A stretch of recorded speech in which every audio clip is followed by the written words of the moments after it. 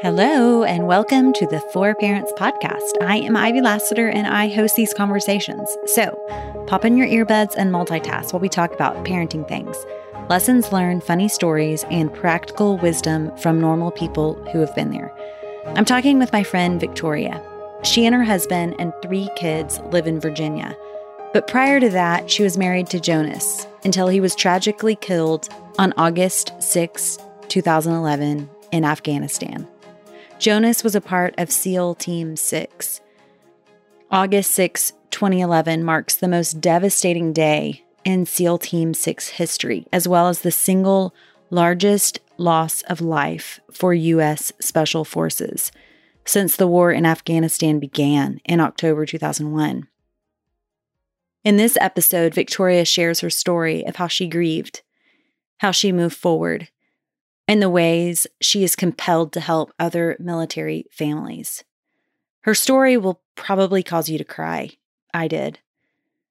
I think it's an important story for us to hear because it gives us perspective, which might cause us to think a little differently. And so I'm honored to share her story with you here. In 2011, I was in the middle of grad school, actually. So I was working towards my PhD in interpersonal communication. And my dissertation was studying support. So how we provide and elicit support during times of non-normative stress. So essentially like tragedy. So I was specifically studying military families at the time and wounded warriors, people who endured loss. So why it's like awkward to kind of give support to people when they're really suffering. And so that was something I was studying at that time. And it was summertime. My late husband was overseas. He was deployed, and I had decided to go home to my hometown to visit with my family who still lived there and some friends that were there. And I decided to spend the night at my younger sister's place. And normally I'm at my parents' house all the time, but I decided to spend the night at my younger sister's place. And the next morning I was driving back to my parents' home, and I remembered that I didn't have any music on. It was very odd for me to drive without the radio on. And I remember driving back that morning and not having the music on, and just kind of making note of it, like, oh, that's weird, that I didn't have any music or radio or news or anything on. And I pulled into the neighborhood and into my mom's street. And then as I was pulling in the driveway, I noticed there was a strange car parked out front. And I thought, well, that's weird. You know, whose car is parked right in front of our house? And I walked inside the house and I was greeted by my mom, who was just bawling. Oh my gosh. And I was like, you know, what is going on? And I don't remember what she said. I remember her just talking to me and just looking at her going like, what is wrong? But then seeing these men that were behind her and looking at them, realizing that they were all in uniform. Yeah. And I don't know how long it took me to kind of put 2 and 2 together, but I finally started to recognize one of the faces of the guys. And he was a friend of ours. And as soon as I realized it, I walked out of the room and just kind of fell to my knees. And he walked over and he was like, Victoria, I need to talk to you. And I was like, no, you know. And he said, there's been an incident. And he said, no, their helicopter was shut down. And I thought, in my head, I thought, well, that means that there's a chance that he's alive, you know? So I said, well, is he okay? And he was, no. And he's like, he's not. And I mean, I'm sure at that moment I went numb. You know, but what I remember shortly thereafter is I said,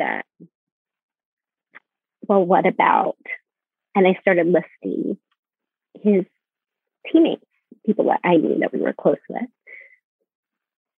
you know, and he goes, no, he's not okay. No, he's not okay. And he goes, and I had gotten through a couple names, and he goes, Victoria, there were no survivors. Oh. And I mean, I was already, in shock and sucker punched, had my heart broken, but that was just like something I couldn't quite comprehend. I was like, what? And so from that moment, I mean, my life completely changed, obviously. Yeah. I was surrounded by my family. Thankfully, both my sisters still lived in that area, so they immediately came to the house. I spent that day having to call family and friends and tell them. I don't even know if I got the words out. I remember a few of the conversations, but I remember just being like, how is this my life? Like, Right. what is going on? And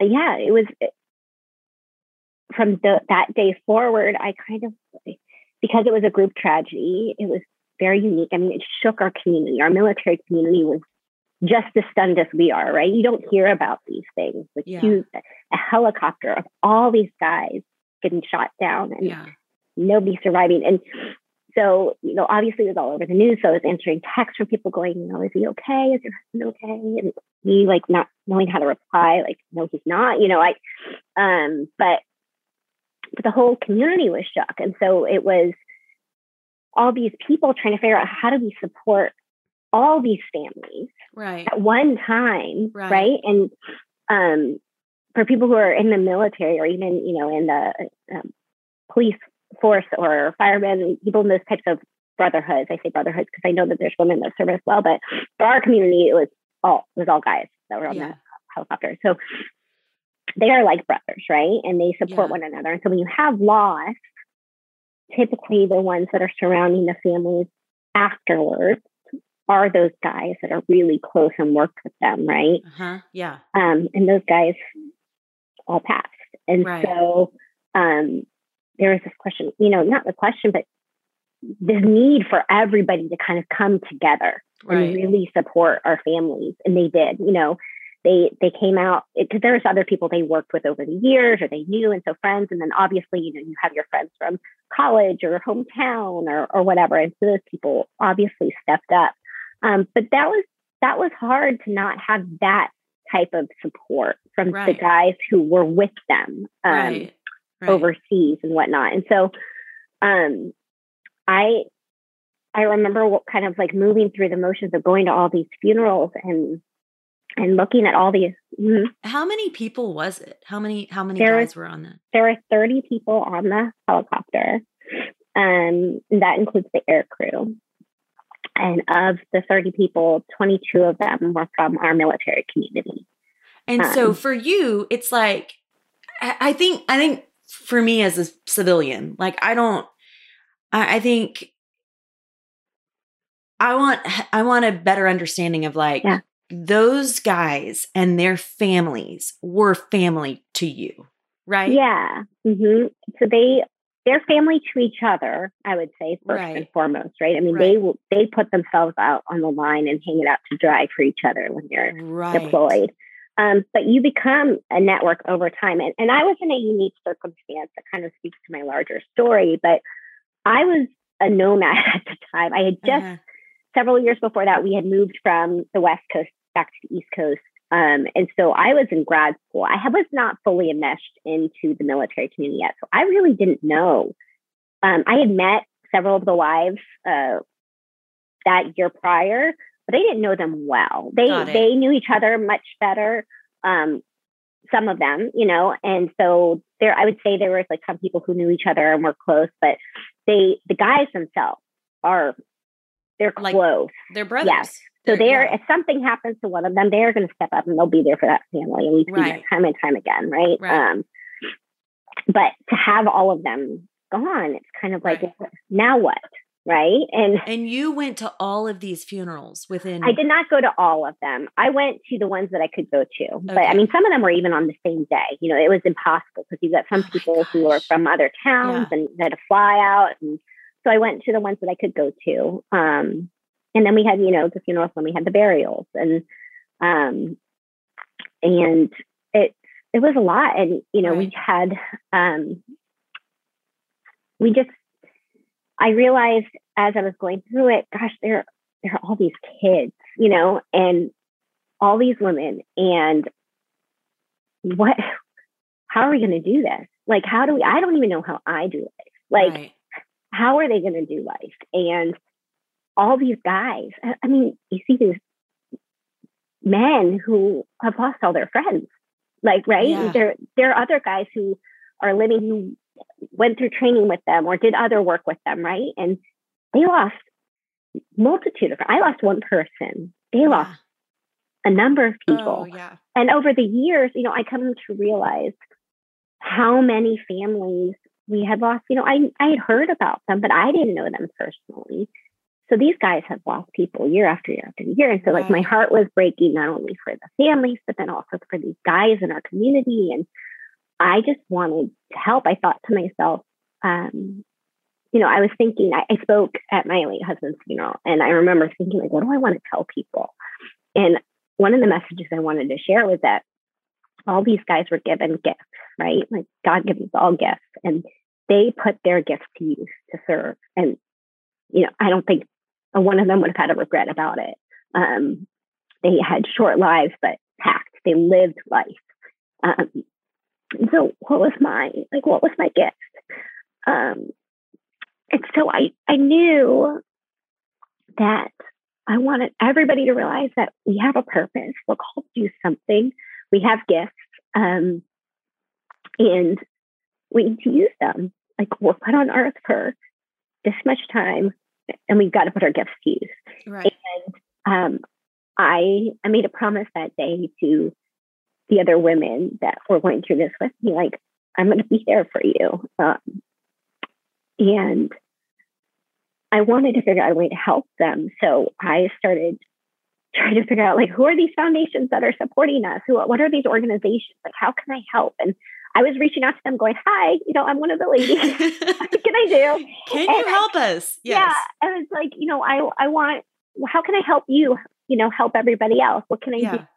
They were like, well, we just want to help you. You're fine. And I was like, no, really, like, I definitely want to help. And I was in a place where at the time it didn't seem like a blessing, but now looking back, it was. I didn't have kids at the time. It seemed terrible because I didn't have direction. I felt like I didn't have an identity anymore. I wasn't a spouse anymore. Mm-hmm. I didn't have kids. Yeah. I was like, I'm in school. Do I want to go back to school? I don't know. I don't know what I'm doing, Right. And so, but now I realize what a blessing it was, because it gave me the freedom to help people and just step up and be like, okay, well, what can I do? So I went and I spoke. I spoke at galas. I spoke at their fundraisers. I told their donors, like, this is so important what you're donating to these families. Like, we're going to need this, And I answered any phone call from anybody who had questions about how to support. And so that's like, these doors started opening for me. I felt like God was kind of going, here, Victoria, this is what you're going to do. Right. And it took a lot of time. I mean,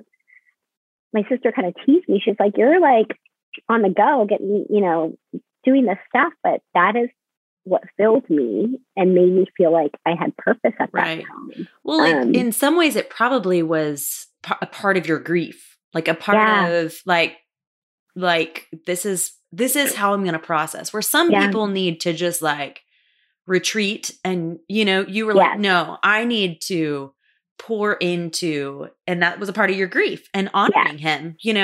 Yeah, So, absolutely. Absolutely. Totally. Yeah. Mm-hmm. Yeah. I mean, I felt like this was going to give me purpose and give me direction. And I didn't know where it was going to lead.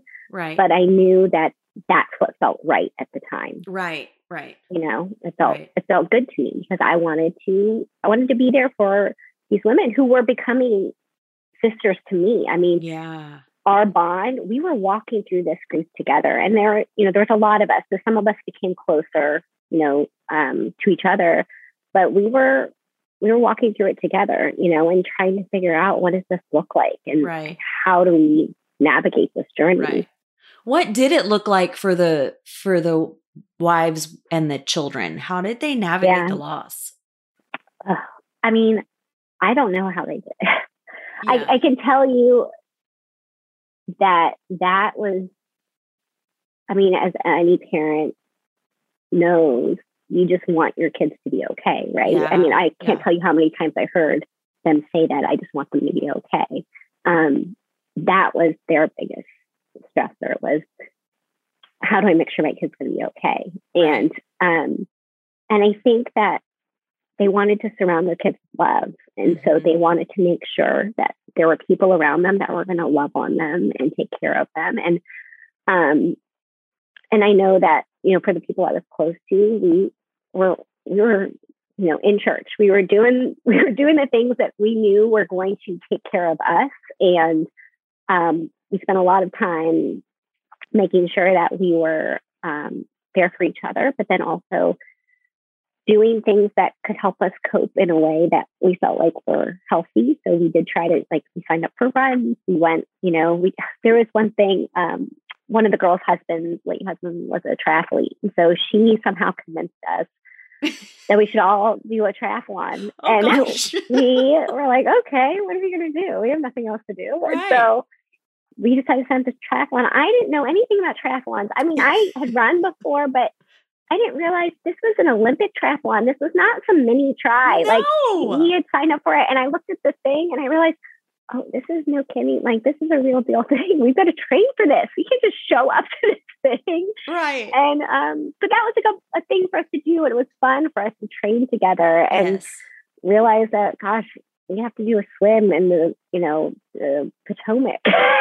Terrible. But we all did it, and it was so wonderful, and it was so good to support her and something she wanted to do to honor her husband. And her kids were there cheering us on, and it's such a memory, It was so good to be there for each other and to do things that really honored the guys and lifted each other up when we needed it, Yes. Yeah. Yes.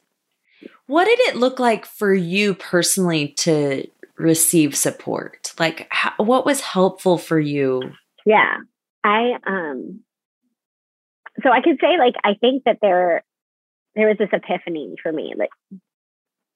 There is this gap between what people need, the people who need support and the people who want to provide it. And it can be a big gap, right? Because it is so uncomfortable when we're looking at people who are really suffering and they're deep in the pit, right? And all we want to do is help them, but we don't know what to say. We don't know what to do.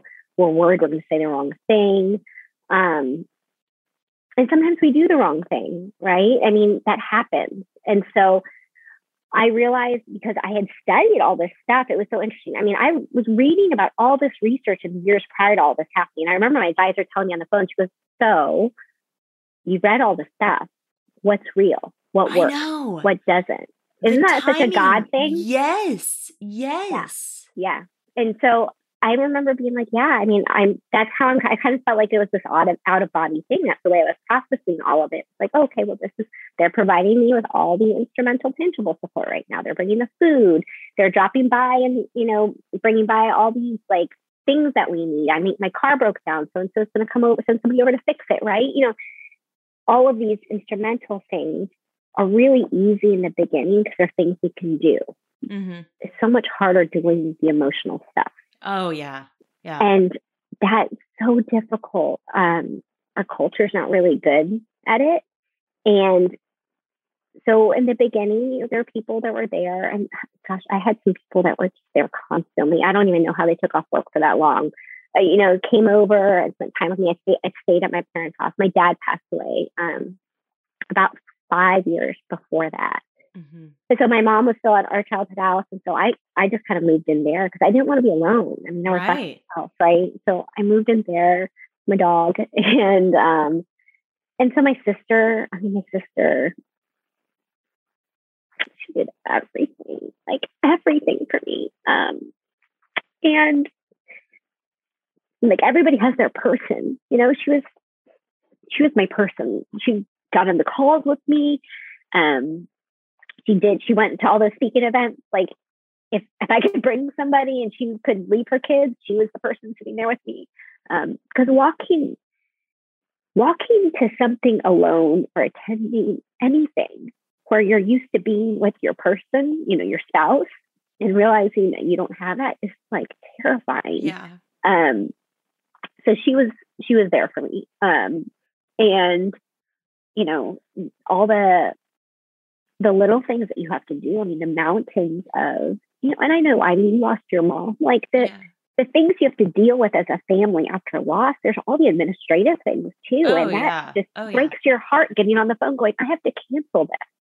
I don't need this insurance anymore. I don't need it. And they're like, oh, do you have a death certificate? It just kind of breaks your heart open over and over and over again. It's exhausting. Yeah.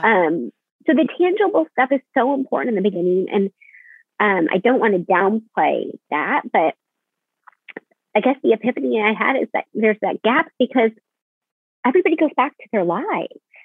And they do. They have to. And it makes sense, right? But then these people continue to lead life without their loved one every day. And there's a constant reminder that their life is not what it used to be. Yeah. And whether on the human to human side, like one-to-one as a friend or a supporter of somebody who's lost somebody, you're kind of like, well, I don't know, what am I supposed to do? It's been 4 months. They're back at work. They seem like they're holding it together. Grief is it's a long game.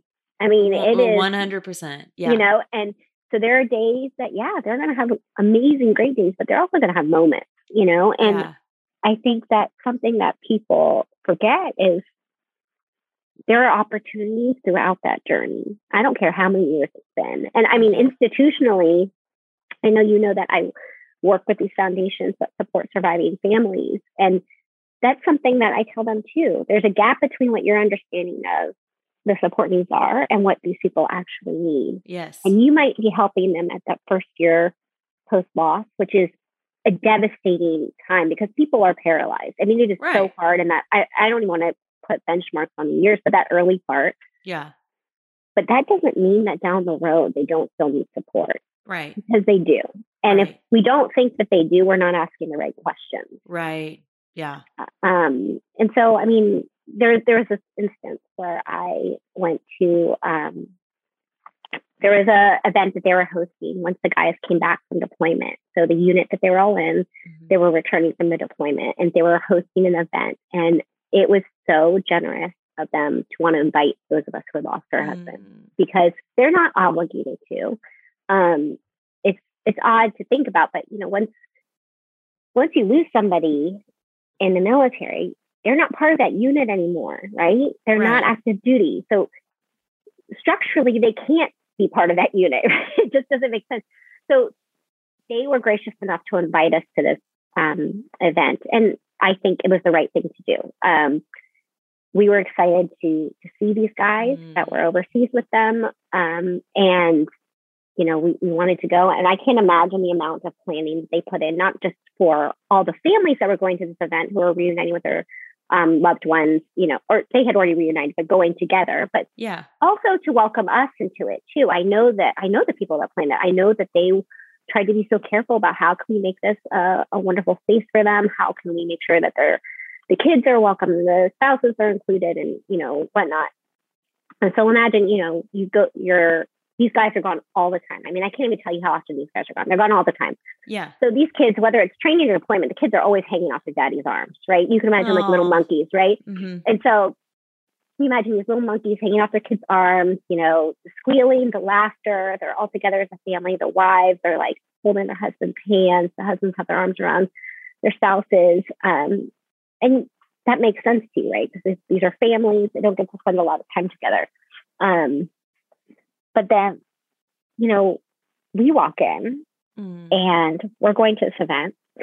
And imagine you just lost your spouse and you walk into this room and you see these families loving on each other. And you look at the kids with their dads and you look at the spouses, the wives with their husbands, and you're like, that's not my life anymore. I know. Yeah. And it was like, I think all of us, our breaths, it was just like our breath was taken away because they certainly did not intend for us to feel that, right? That is the reality of what we have to experience living life again. But as when you're planning these things, it takes so much time and energy to think about what is the experience going to be like for these families. I How know. can we make this a safe space for them? And that's what, that actual instance, I would say, is the event, is the experience where I felt like I need to kind of speak up and tell people, like, we need to plan better for this. Wow. Because we need to know that these women don't feel like they belong anymore. And there is a space for them, but how do we make that space? And, and it wasn't until a couple months later, Ivy, that another door opened for me, and they hired me to work in the military community to create those formal programs and to work with the foundations to build these spaces for the Gold Star families. Right. And to like make them feel like they had something that was theirs, where they could go and they could feel welcome, and it wasn't just a tag along opportunity. Right. Right. Yeah. Which no one, like, you had to have experienced it in order to be able to plan something or think about it. Yeah. I mean, I think that's why you were a perfect person to step into this role, because you're like, I've walked through, I can see the gaps here, Right. And I mean, it wasn't that I walked in every single person's shoes. I did not have my own children. Right. And so that was a huge part of it. But I think what I did have was the really, like, I was in tune to all the sensitivities that people were facing. Right. And I wanted to take the time to make sure that we could make it as good and as productive as an experience as possible. Whatever we were building, whatever we were doing, it was like taking the time to connect with each family and understanding what do you need? What are you going through? What are your struggles? And if if there was resistance there, trying to understand what that resistance was, not just being like, okay, well, we're out. Yeah. Yeah. Like, okay. Yeah. Tell me what you do need then. Yeah. So, I mean, I did that for like 5 years, and I worked with these foundations and built some amazing programs that were incredible. And it thrived because what it did was it created a space for the families to feel a sense of belonging and to commune with one another. But it also created an opportunity for those foundations to really build a relationship with the families. Yeah. And it created a space for the supporters. Because remember I talked about the gap of like, what do we do? What do we do? What do we do? Yes. It created a space where we could say, this is where we want you to come in and support. Yes. Not just having them try to figure it out all on their own, because that's so hard. Right. So we gave them. It may not actually be helpful. You're throwing money or something, your time towards something that's actually not helping. Yeah. Yeah. And people have good intention. I mean, all these foundations and organizations, all the people in the world, everybody that walked through my door, after my loss had the best of intentions. I know they did. I know in my heart, they all have the best of intentions. But you can't know what you don't take the time to figure out. Right. And that's kind of been like my big thing is, these families are so fragile. They're so fragile, especially in the beginning, but even years out. There was another family who they lost their loved one in like 2001. And the kids were very, very young when they lost their dad. And our loss was in 2011. I didn't get hired to the end of 2012. I didn't start till 2013, or the programs really didn't start till like 2013-ish. So it had been over decades since that family had some like institutional support. They had friends and family and people supporting them, but like programmatic support was like, how's your family doing? What's going on? And I remember her being like, we're good. We're good. I was like, well, tell me about your family. Tell me what's going on. And that was something we owed them. We owed them figuring out how we could support them, not to just go, well, they look okay. Right. They've figured it out. Right. Right. All these people made them promises so many years ago. We're going to be here for your family. We're going to support you. We're going to, do what we can. And I feel like when we make those promises, we have to keep them. Right. So, yeah. So when you talked to them, were you able to get like something that actually needed? Well, and it's not so much that they're like, I need this one thing. I mean, sometimes it is, right? But it's understanding where people are at in life and thinking, what can I give you that's not just going to be a distraction, but like a tool or a skill or a, something that's going to help you on your journey. Yeah. And help you move forward and feel like the people who said that they're behind you, they're still behind you.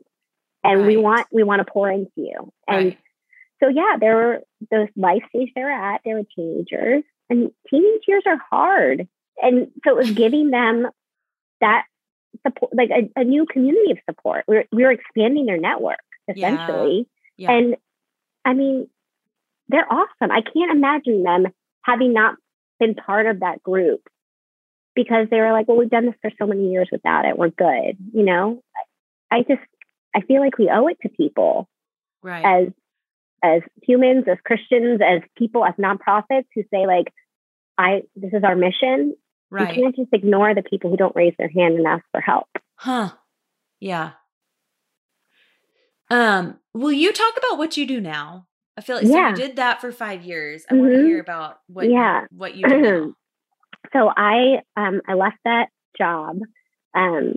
I left it in the care of an incredible human who I knew was going to pour into it and it was going to thrive with her. And she has done amazing things.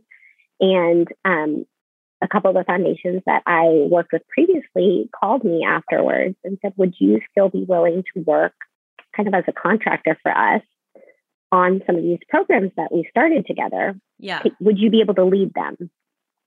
And I thought, well, that's awesome. Yes, I would love to. Sure.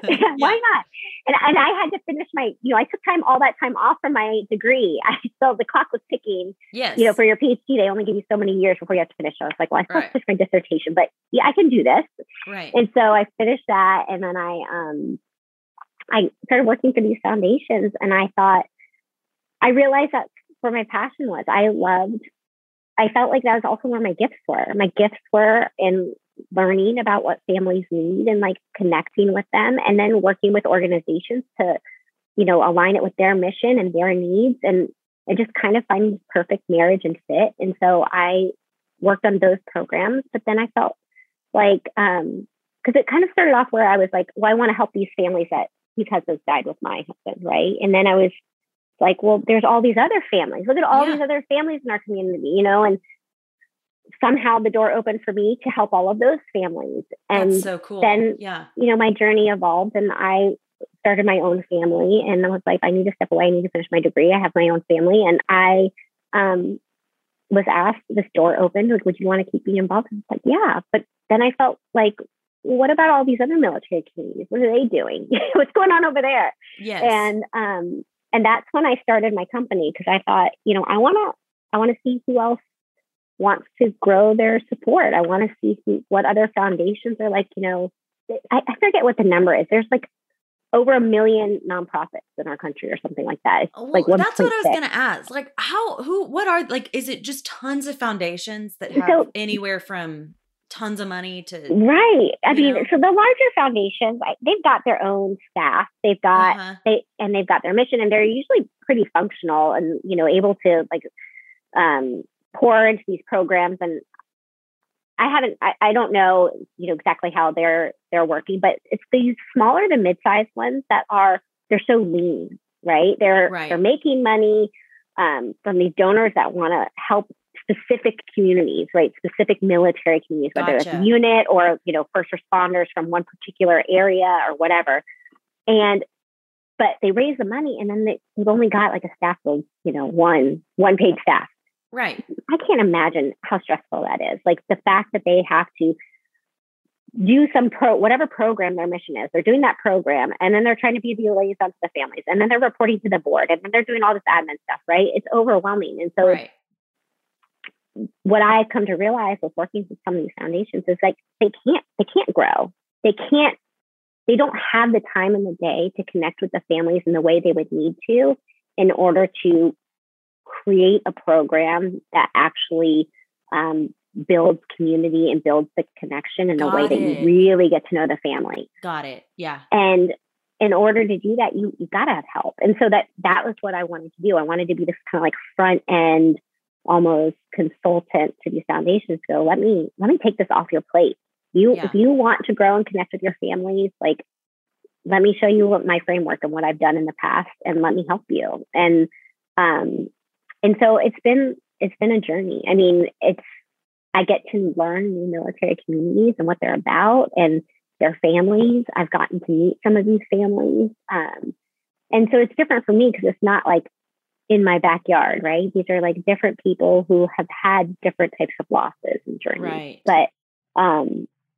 But I felt like that's where I was called to. And so that's what I want to do. Yeah. Well, and it's so cool. It's like your education and the research you've done with your experience. And I mean, just like how all of those things have melded together in a way that you could never have planned. No.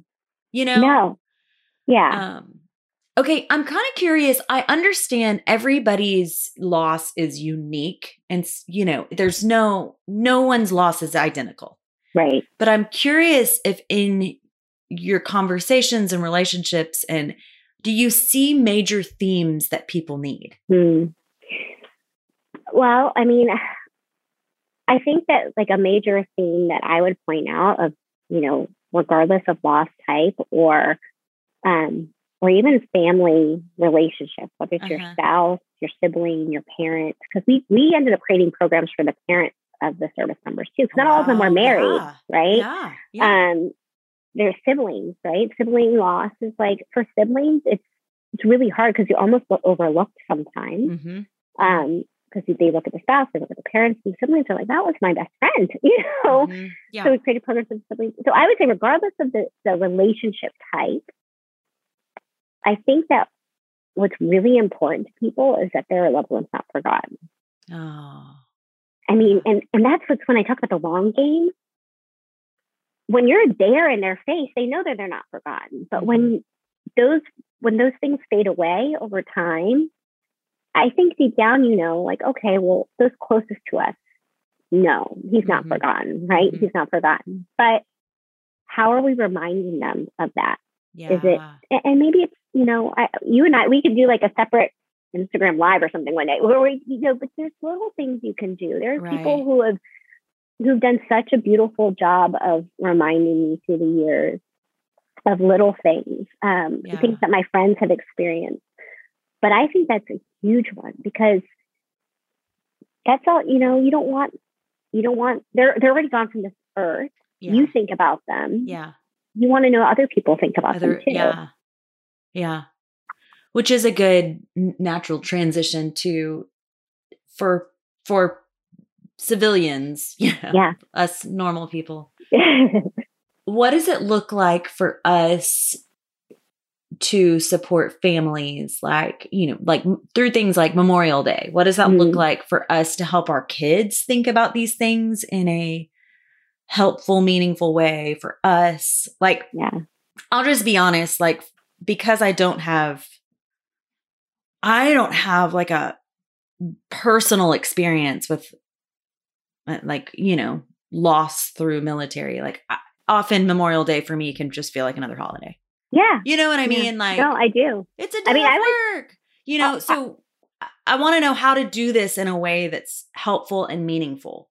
Right. And so I'll be honest with you, before my loss, I was in the Marine Corps for 6 years. So I served and I was part of an active duty family. Memorial Day was the same for me.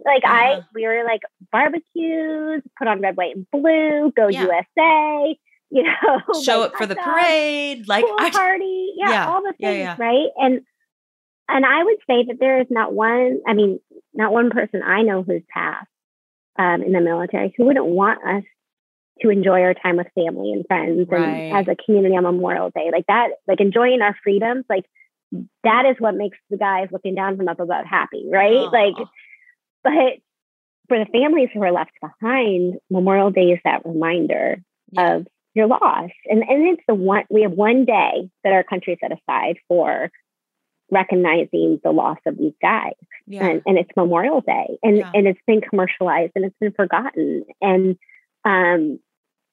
and that for families that have lost somebody, every day is their Memorial Day. Yeah. And so doing things to honor those and Uh-huh. understand that that is what that day is for is so important. And it's, so one, it's the education of it. Like, hey, Memorial Day this is what this day is about. It's not Veterans Day. Veterans Day is for those who have served, right? Thank you to those people who have served. Right. Memorial Day is about honoring and remembering that people have died for our country and acknowledging that and supporting those families who are left behind, right? And for us, I mean, I remember in 2012, the first Memorial Day where we were like, well, where do we belong? Where's our space? Yeah. You know, like what are people doing for Memorial Day? And there were the barbecues, there were all the things that we normally did, but that didn't feel right anymore. Uh-huh. So there was 4 of us that decided after that first Memorial Day, we were going to create the space. We were going to figure it out. We built a race in our community where the proceeds were going to go to a foundation that supported families of the fallen. And we had no idea what we were doing. It was like, we're going to do this. And it was a labor of love. It has been a labor of love, but the first year we had like 300 something people come. Oh my gosh. And it was beautiful. I mean, the flags and we celebrated life, right? We enjoyed each other's company, but we did it while we were honoring. That's good. These loved ones and these families, and we were giving back to organizations to support other people. And it felt like the perfect space. And it gave that room for the rest of the community who didn't know how to support on Memorial Day to be like, we're here with you. Like this is where we're going to be. And we've done that race every year except for 2 years because of COVID, Ivy. And we have raised, I think it was over $150,000. Oh my gosh. Since we started it for different foundations over the years. Yeah. And so we reopened it this year again. Yeah. Would you say, because you are more connected with these foundations and things, like signing up for a race or doing something like that, it actually does something? Yeah, I think so. I mean, it's not, because you're educating the people who are in your circle that you are doing something for a purpose, right? Okay. Like, yeah. When I say like, what's your purpose? How do you give back? How do you serve? It doesn't have to be this grandiose. You don't have to start a race. Like, you can support people by going to the race. You can support people by going, hey, like what are you doing for Memorial Day? We're going to go do this thing. Or we've decided to volunteer for this organization or raise money for them. And one of the things on my Instagram that I'm doing this month is I'm highlighting foundations that are doing things for Memorial Day so that people can learn, like, okay, what is Memorial Day and how do I give back? How do I support these families? Yes. Because not everybody knows the military family. I get that, but you can still sign up and support in different ways. That's so good. Yeah. So you have little kids now. How do you talk to them about this? Yeah. So, I mean, we just tell them like, hey, I remember it was a couple weeks ago, we reminded them Memorial Day is coming up and they were like, well, that's the holiday for the soldiers. And we're like, well, it's specifically for people who went to heaven because they were fighting for our country. And, and it's hard. They're young. So it's hard to explain without scaring them about the natures of war and, what that looks like.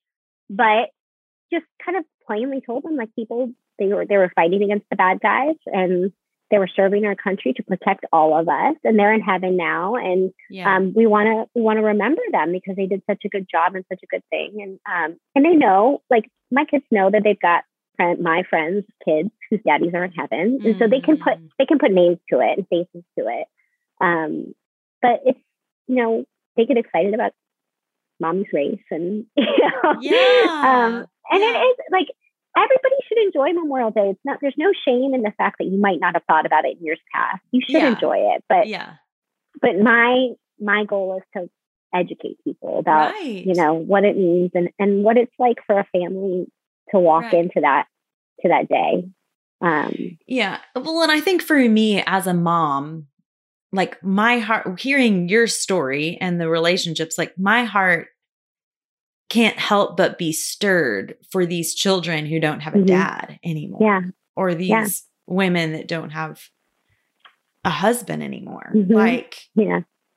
And your heart is stirred for that regardless. But then to think that they died because they were doing something like fighting for me to be able to live in a country where I get to like be safe, like, I think it matters for us to be people that, do something to show those children and those spouses, like, we appreciate and we care, we think about you. Yeah. You know what I mean? Like, absolutely. And I mean, the kids, when they show up to the race, the kids of guys who passed, and not just, I mean, our race has grown to over 1,000 people. Oh my gosh. I think it was just around 1,000 the last time we did in 2019. So we're hoping it grows even more this year. But yeah, the kids whose dads have passed, not just in our tragedy, but over the years, and they show up and they see how big this thing is. They see all these people who've come out and they think of it as their race, and it is their race. And that's the cool thing. Like, Memorial Day is important to me, not just because of my loss, right, but it's because it's for everybody, right? Yeah. It's everybody's loss. And so these kids are like, all these people are here for us. Yeah. Yeah. Here for us, and my dad and your dad and your dad.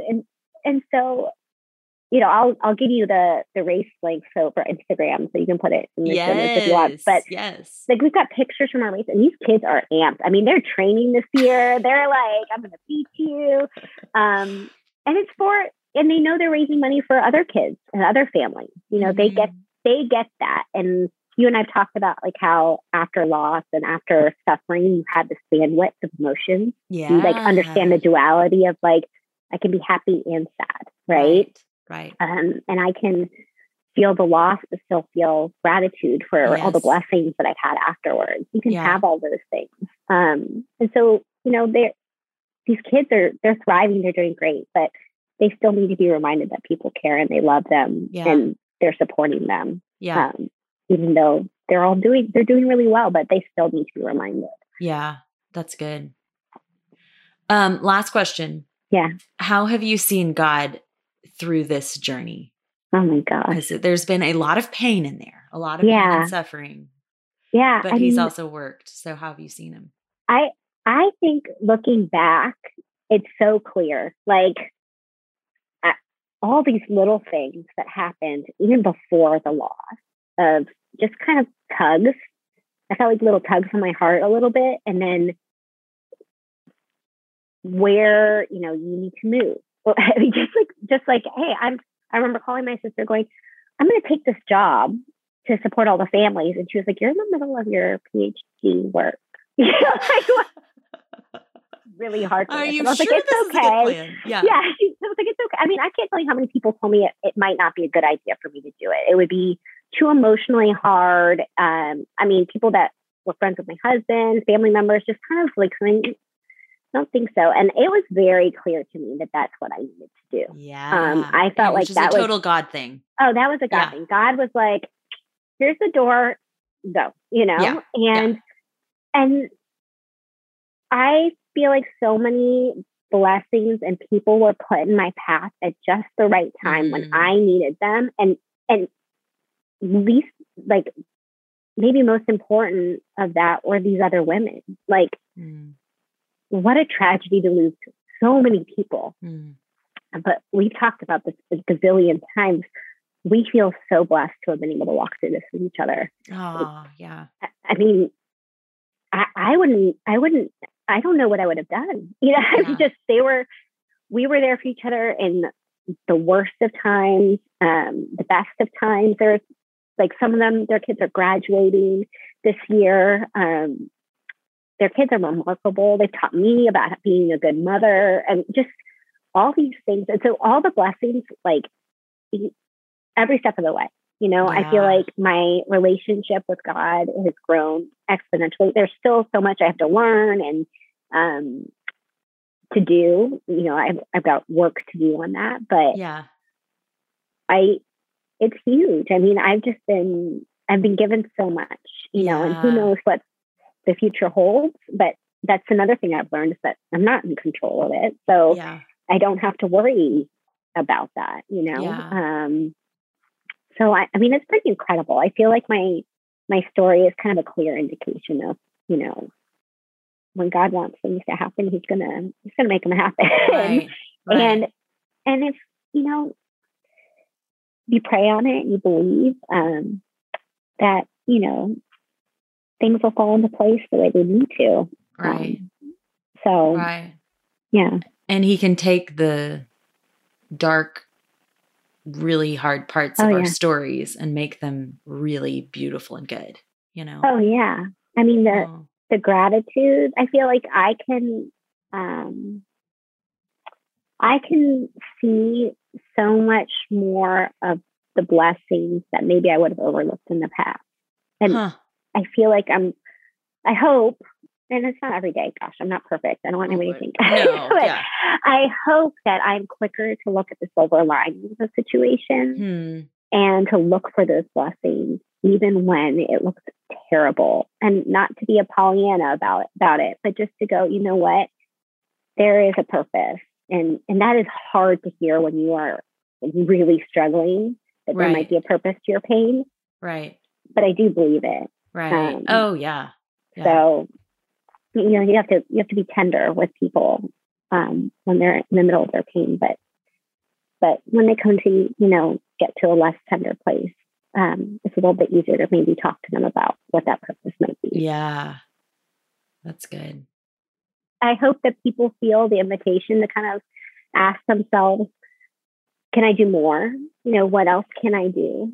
Especially for people, if you've known somebody who's dealt with something in the past, just because they look okay and they're not asking for help doesn't mean you don't need to. The question isn't, what can I do for you? It shouldn't be that. The question should be, when can you meet for coffee? When can we spend some time together? So you can talk with them and connect to them and find out what's going on and how you can serve them. I was at my son's baseball game and had a conversation with a dad who was a Navy SEAL. I was asking him about what his family does for Memorial Day. Asking the question, so how can our family approach Memorial Day in a meaningful way? I actually should probably have him on here one day, but I'm going to try to kind of describe what he said. He was like, you asking the question right now is one way you're doing that. And he said, when people say, thank you for your service to me, what I want to reply with, and honestly, he's kind of old, so I think he has actually said this, is, you know how you can honor my buddies that have died, who have lost limbs, who have lost eyes in service, by being a good human. Live a life worthy of someone dying for. I teared up. He said, I don't know what that looks like for each individual, but do what you can do to make this world a better place. And I thought it was interesting that it sounds kind of similar to what Victoria said at her husband's funeral. These guys lived their lives to the fullest. They did what they could with the gifts they've been given to make our world a better place. It's our turn to do the same. And it's that heart and passion that has propelled Victoria to spend her life's work helping families navigate their grief and have the tools they need to move forward. And as we approach Memorial Day, have a great day with your family, make memories, have fun. However, take time to acknowledge that brave people have gone before you, fought for you, served so that you can live this life and live it to the fullest. And when I say that, I mean, what gifts, abilities, talents do you have? And live your life in a way that matters. How can you make this world that we live in a better place? And do it. Do it. I appreciate you for listening, and I hope this sharpened you, gave you a new perspective. And would you share this with a friend? I feel like this is a message that needs to be shared. And what would be really helpful to me as this podcaster is to rate or review on whatever podcast platform you're listening to and subscribe so that you don't miss an episode. Thank you, and I will talk to you next time.